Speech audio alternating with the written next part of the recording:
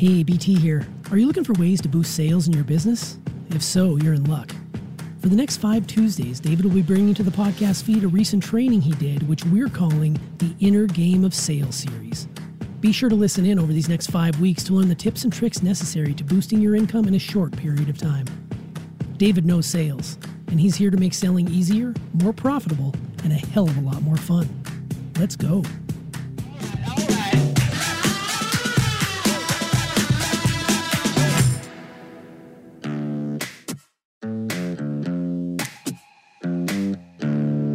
Successful people learn how to make their mind work for them. I'm David Nagel, and this is the Successful Mind Podcast.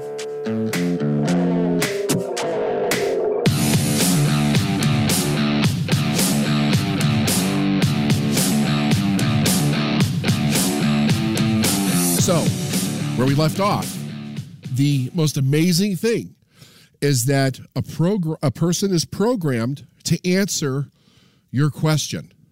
They're programmed to answer your question.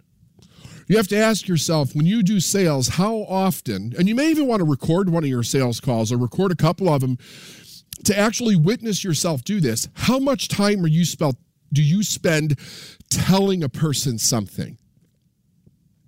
And very often when I interact with an individual that I'm teaching how to do sales like this, they'll say to me, but David, when do you tell them all about the features and the benefits and the price and all of that? Not until they say yes. Not until they say yes. See, they're not buying the features and the benefits that you think that they're buying. So I want you to write this down. Let's talk about something here. The prospect has a perceived value in their mind. It's a perception of value. It's not your perception. It's not your neighbor's perception. It's not somebody that works with you's perception. It's not the person that's creating your marketing or advertising or your social media. It's your potential client's perception. When you have a sales conversation, one of the things that you're finding out in that conversation by asking questions is, what is the value of your product or service to that person? Now, you're not coming out and asking it that way. I'm going to show you how to do the questions here in just a minute. But there's 2 very important points to this. One, you need to know what it is, but even more important, they need to know what it is. So what did we say before the break? What do you want? I'm going to ask you another question. Is it possible to really know the value of something for yourself without knowing what you want? No. It's not. It's not. And I would write that down. It's not possible for me to really know the value of something for me until I know what I want first. Because if you want something, you really want it. There's a reason why you want it. You have a why behind that want. That want, whatever the why is behind that want, can be held up in contrast to what happens if you don't get it. And it's the difference between those 2 points that creates the perceived value. But if I'm coming from a place of this is just what I need, that's when you end up with problems of the value only being what can be written down on paper. You see? Because here's a very important truth. Whenever you tell somebody what the price is for what you have to offer, you cause another psychological reaction in every person. Doesn't matter who it is. This is what it is. They immediately compare that price to something. Write that down. They immediately, whenever I say what the price is, they immediately compare it to something else in their mind. So here's the problem for you.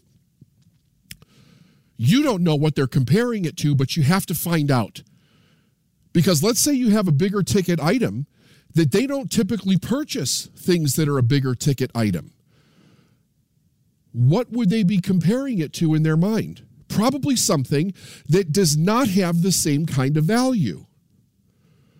You see, when you start to get up, if for those of you that have prices that are in the area of what, say, an automobile would be for an average person, or a house would be for an average person, the only thing that the average person can compare those prices to would be a house or an automobile. If you're offering them something that could literally change their life and it's that price, their subconscious reaction in comparison goes to the house or the automobile, and the value is automatically linked, and they don't see the value in spending that much money with you. It costs between 6 and 7 figures to coach with me privately. If a person has never spent that money on themselves before outside of, say, a house or a car, as soon as I say what the price is, immediately, subconsciously, automatically, psychologically, their mind compares it to the only thing that they have any connection or experience to. If I'm saying my company can show you how to build a multi-million-dollar business and it's going to cost you multiple 7 figures working with us to do that, and they've never spent that before, it doesn't matter that I said that their company could earn multiple 7 figures. It doesn't matter that I said that. They don't have any experience with that.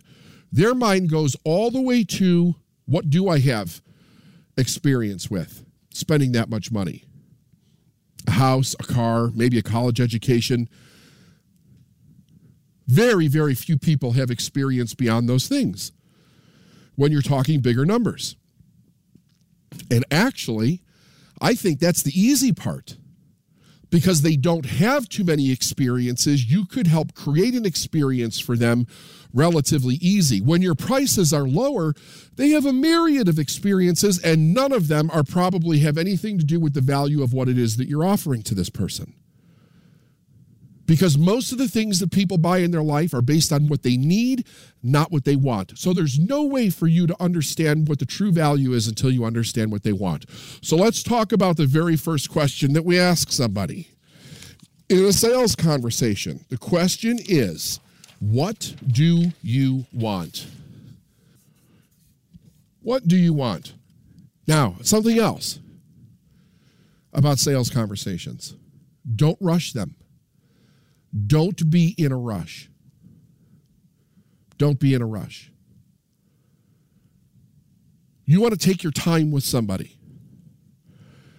If a person seems hurried or very short of time, or they seem very distracted when they show up for the appointment that you have with them for sales, reschedule the appointment. You need their full attention. If you don't have their full attention, there's no way you're ever going to get this conversation the way that it needs to be to help influence them. So just say, you know something, I really need your full attention for this conversation. Would you mind if we please reschedule? When you do get them on the phone, or however you're going to show up, remind them of how you came to the appointment in the first place. So let's say I was scheduled to talk to one of you at 3 o'clock on Wednesday, and you scheduled the appointment with me today.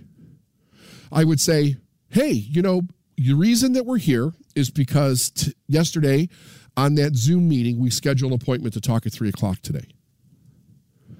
And we were going to talk about sales. So I would really want to start this conversation off by asking you, what do you want?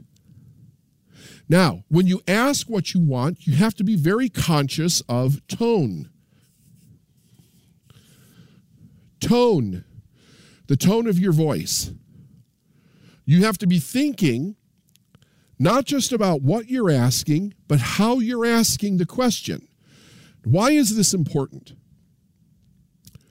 Human beings learn responsively, tonally, before they do linguistically. We respond to tone first. We learn to respond to tone first because we're not born understanding words. So we understand kind, loving, warm, affectionate tones coming from our mother and father. We also understand ones where they're frustrated, they're angry, or they're scared. We understand these things very well. A little baby experiences these things probably a couple of million times before they understand one word at all. And you know, when you were a kid, if one of your parents came into the room and they had a tone that there was something going on, you knew not to ask them for something when they had that tone of voice. You knew when they were serious, when they were pissed. You know with your own partners in your life when something's wrong, just by the look on their face, let alone the tone. But we don't think about tone all that much unless somebody's screaming at us or something. But understand this, tone is everything, because tone opens the psychology, the word gives the directive, or the sentence gives the directive. The directive is, in the form of a question, what do you want? The tone is serious but permissive. Tell me what it is that you really want.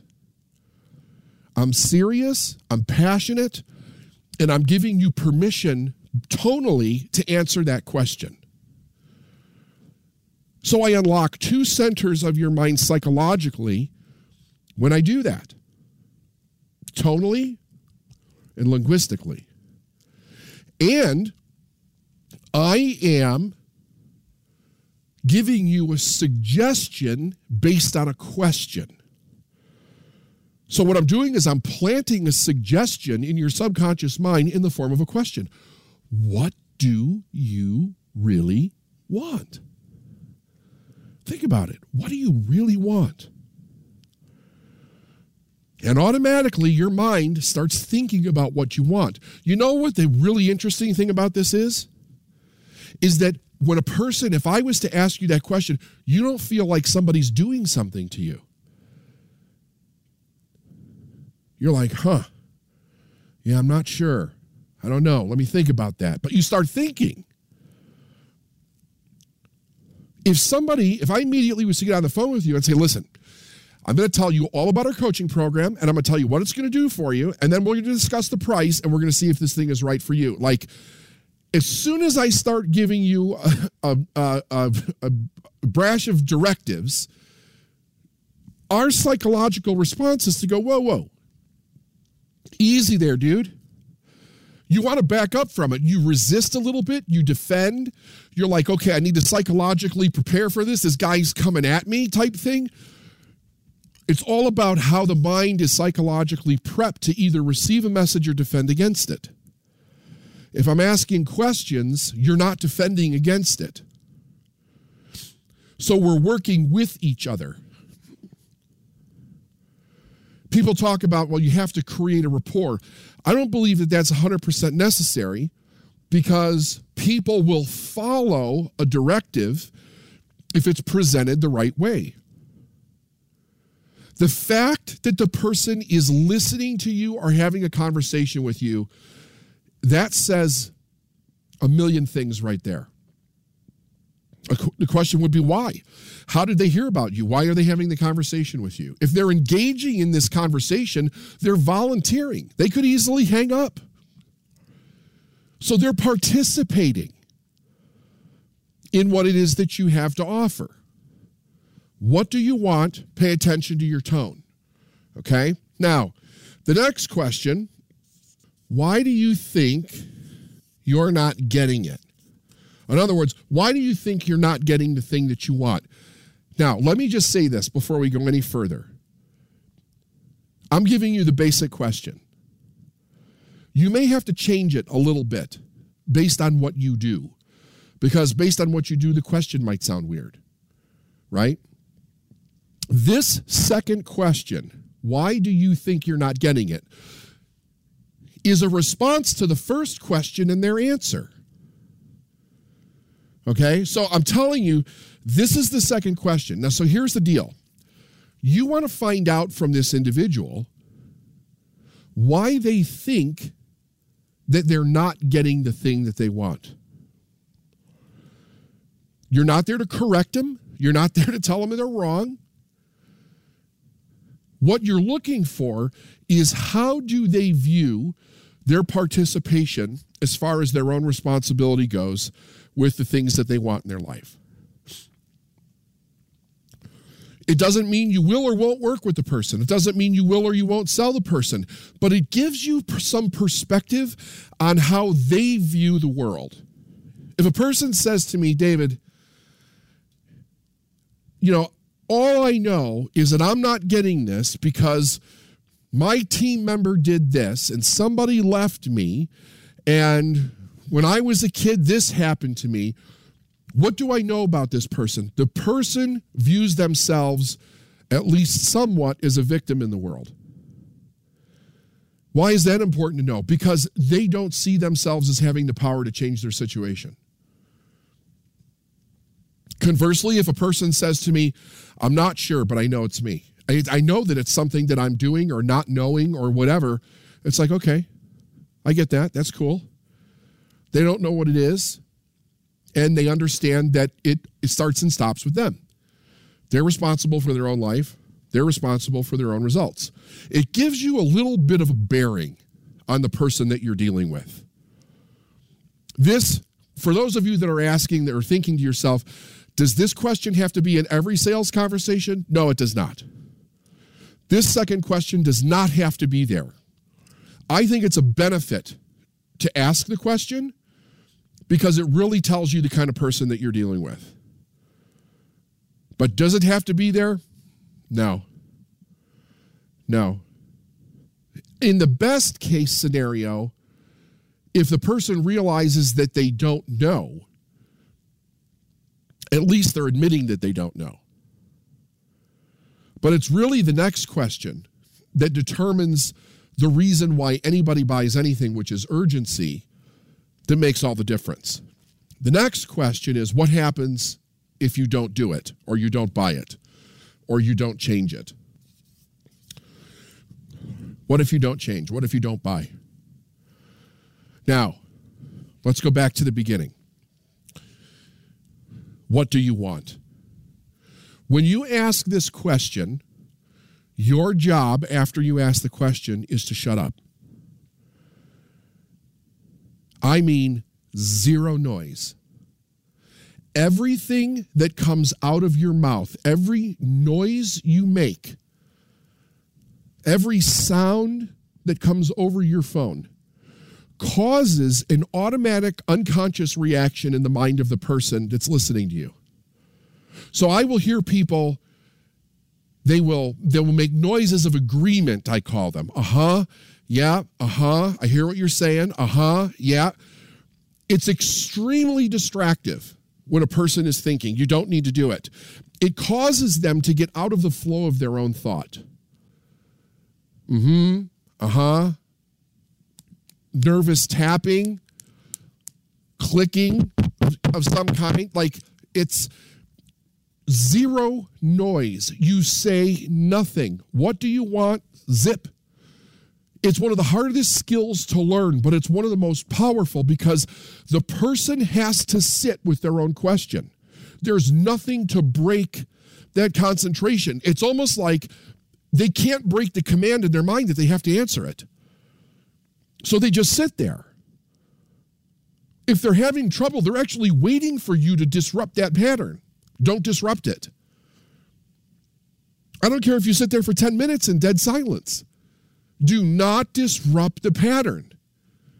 Let them stay with it. Because when you ask a question, the mind is going to work. When I ask you a question, your mind begins to work on its own. Now, what's happening in this place psychologically for a person? Well, first of all, they have a directive from you. So the brain is attempting to answer the question. But maybe they have a psychological block. Maybe they have not really thought about what they want. Maybe they're afraid to say what they want. Maybe they have been backstabbed or betrayed, or somebody has broken their trust by telling them something that's intimate. Telling somebody what you want is intimate. So maybe it's a little bit difficult for them to get there. But if you sit with them in this space, they'll get there. And the idea is this: the answer that you're looking for to this question is an emotional answer. So you're going to hear a tonal change in the prospect's response when they tell you what they want. There's going to be a tonal change. There might be tears, there might be excitement, there might be fear, there might be rapid talking. You're going to know that you've tapped into something. I mean, you know what it's like to listen to somebody that's telling you what they really want versus just giving you a line of something that they need or that they're not serious about. They're in it energetically, they're in it emotionally in that moment. The whole idea is that you don't go to any of these other questions until you get to the place where they're actually communicating what they want. I don't care how long you have to sit there with the person, because the rest of the sales conversation makes no sense if you're not getting to what they want. But I also see and understand that if a person is inexperienced with this, they have this tendency to just try to get through the sales conversation. Let me just try to get through this. But you're not doing any good when you do that. Because if I don't tell you what I really want, you're never going to have the leverage to close the sale. Think about this. If you say, David, what do you want? And I don't tell you the truth. Not because I'm lying, but because maybe I don't know. I haven't really thought about it. When I started thinking about your product or service, I wasn't thinking about what I really wanted. I was thinking about something else. Like that might be cool, or maybe I'll try that, or that might be fun. Maybe that'll solve my problem. But I don't know what I really want. So then when it gets to the point where you say to yourself, well, why do you think you're not getting it? I don't know. Haven't tried enough of those. I'm not so sure if they work. I don't know. So they're clueless on the second question. What happens if you don't buy it? Nothing. I'll find somebody else. You're not going in deep into a conversation to get to the psychological and the emotional reasons why anybody buys anything. So to just try to get through the conversation is no good. You've got to stay in that first question as long as it takes to get to the place where you really understand what they want. The other thing is that if I tell you, and think about this, you need to put yourself in this position, right? If somebody's telling you what they really want, and then one of the next questions that they become very aware of is that if they don't get the thing that they want, there's actually a major consequence in their life regarding it. Now, that consequence will be different with every person and every major want, but understand this, there's a consequence to it. Whatever it might be. If I tell you what I really want, and then I understand that consequence is painful, like I don't want to experience that consequence of whatever it is, it becomes very, very difficult for me to tell you no after I just told you, this is what I want, here's what I don't want to happen. In other words, this is why it's important for me to buy or to change or whatever it is that's being presented to me in order to be able to move forward. The mind does not like to be out of integrity with itself. That may seem weird if you don't have a lot of experience with it, but it's 100% true. It does not like to be out of integrity with itself. It's very difficult for a person to say, yes, I want this. No, I don't want to do that. I don't want to experience this. There's a need, a desire. You have the ability to provide what they want, and then for them to tell you no. The only time that no happens, and we'll talk about that a little bit later, is when there's a value conflict coming in their life that you weren't aware of. But that's actually easy to handle. That's not really that difficult to handle. But it can happen. It can happen. You know, you'll get that sometimes when somebody says, man, I really want to do this. but my spouse is not on board with it. That's a value conflict that is superseding, at least in their mind at that moment, what they want. Now, everybody can have those, but if you don't have the conversation correctly, you never get to that place. You never find out what that is. So you have to be calm, take your time, understand this is not about you telling them all different kinds of things, and it's about you maintaining control of the conversation. So let's talk about that for a minute. When you start this call, I said the first thing that you should do is to remind them of why you're on the call in the first place and how you came about having this call. Why is this? Because even if it is a calendared call, in other words, it's not a cold call, it's a calendared call, you have no idea what this person was doing prior to them getting on the phone with you or getting on Zoom or something like that with you. You don't know. You don't know. So you don't know where their head is. You don't know what their emotional state is. It's always something that probably has nothing to do with you, okay? It's very important to know this, because if you understand that, you understand the reason of why you're reminding them about the call in the first place. The reminder of how you came about the agreement for this call takes them back to what? The place where they made the decision to be on the call with you to begin with, and the reason why they made that decision. So you bring their psychology right back. Their emotions are right back where they were when they made the decision to talk to you. If they just had a fight with their spouse, or their kid just got in trouble, or they just found out that they got bad news, or somebody's sick, or the dog ran away, or they stubbed their toe, they're not thinking about why they're getting on the phone with you. Actually, they're probably just being kind because there's something else that's important that's going on in their life, and they're not taking into consideration how important the call you're having with them might be. So you need to bring them back to that place. If they're driving a car, if there's kids yelling in the background, if they're walking down the street, if they're running in for a meeting, reschedule the call. Reschedule the call. If they have a lot of distractions going on, how can they really sit and think about what it is that they really want with all that crap going on in the background? They can't. They're going to be distracted. And you probably won't make the sale anyway. It'll probably be like, yeah, I got a lot going on right now. Let me think about this and get back to you, and then you never hear from them again. That's the way those things usually go. It also says something. I wouldn't judge it too much, but pay attention to it. The fact that they're not putting themselves in a situation to have your full attention and give you their full attention on that call. It's a little bit of a red flag for me.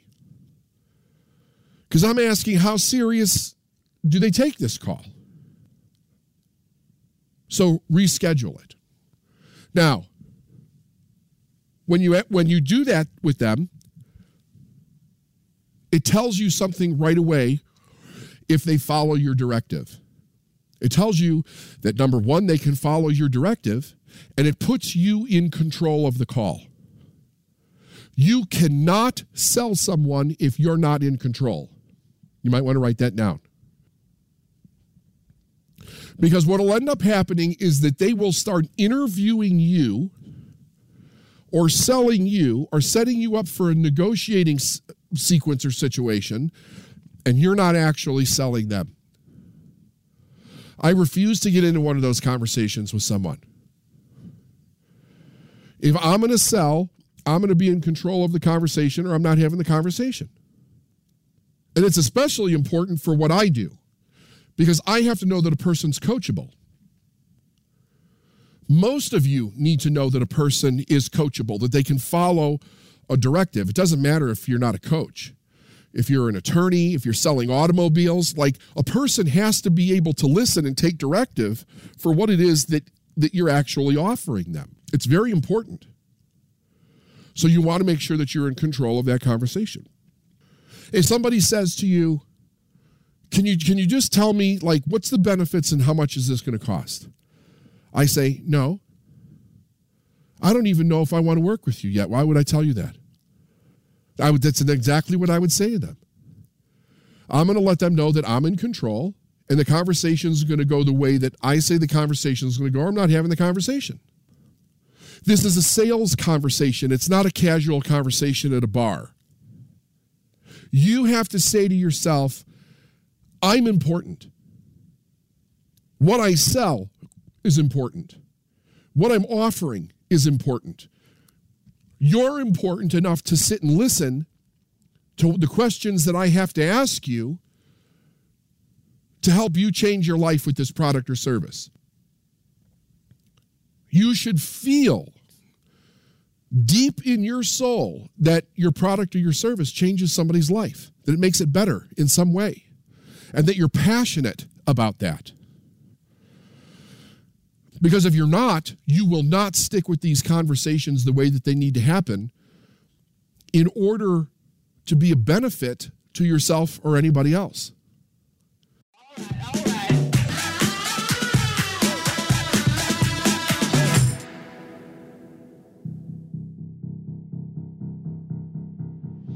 Hey, BT again. Thanks for listening to this episode in David's Inner Game of Sales series. Let's keep the conversation going in our Transformation Facebook group.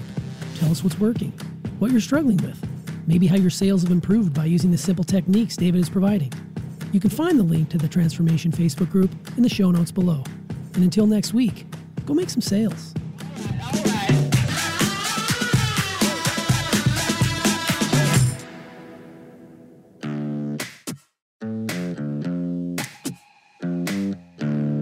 Thanks for listening to the Successful Mind podcast. And if you like what you heard and you want to know more, go to davidnagel.com/free stuff.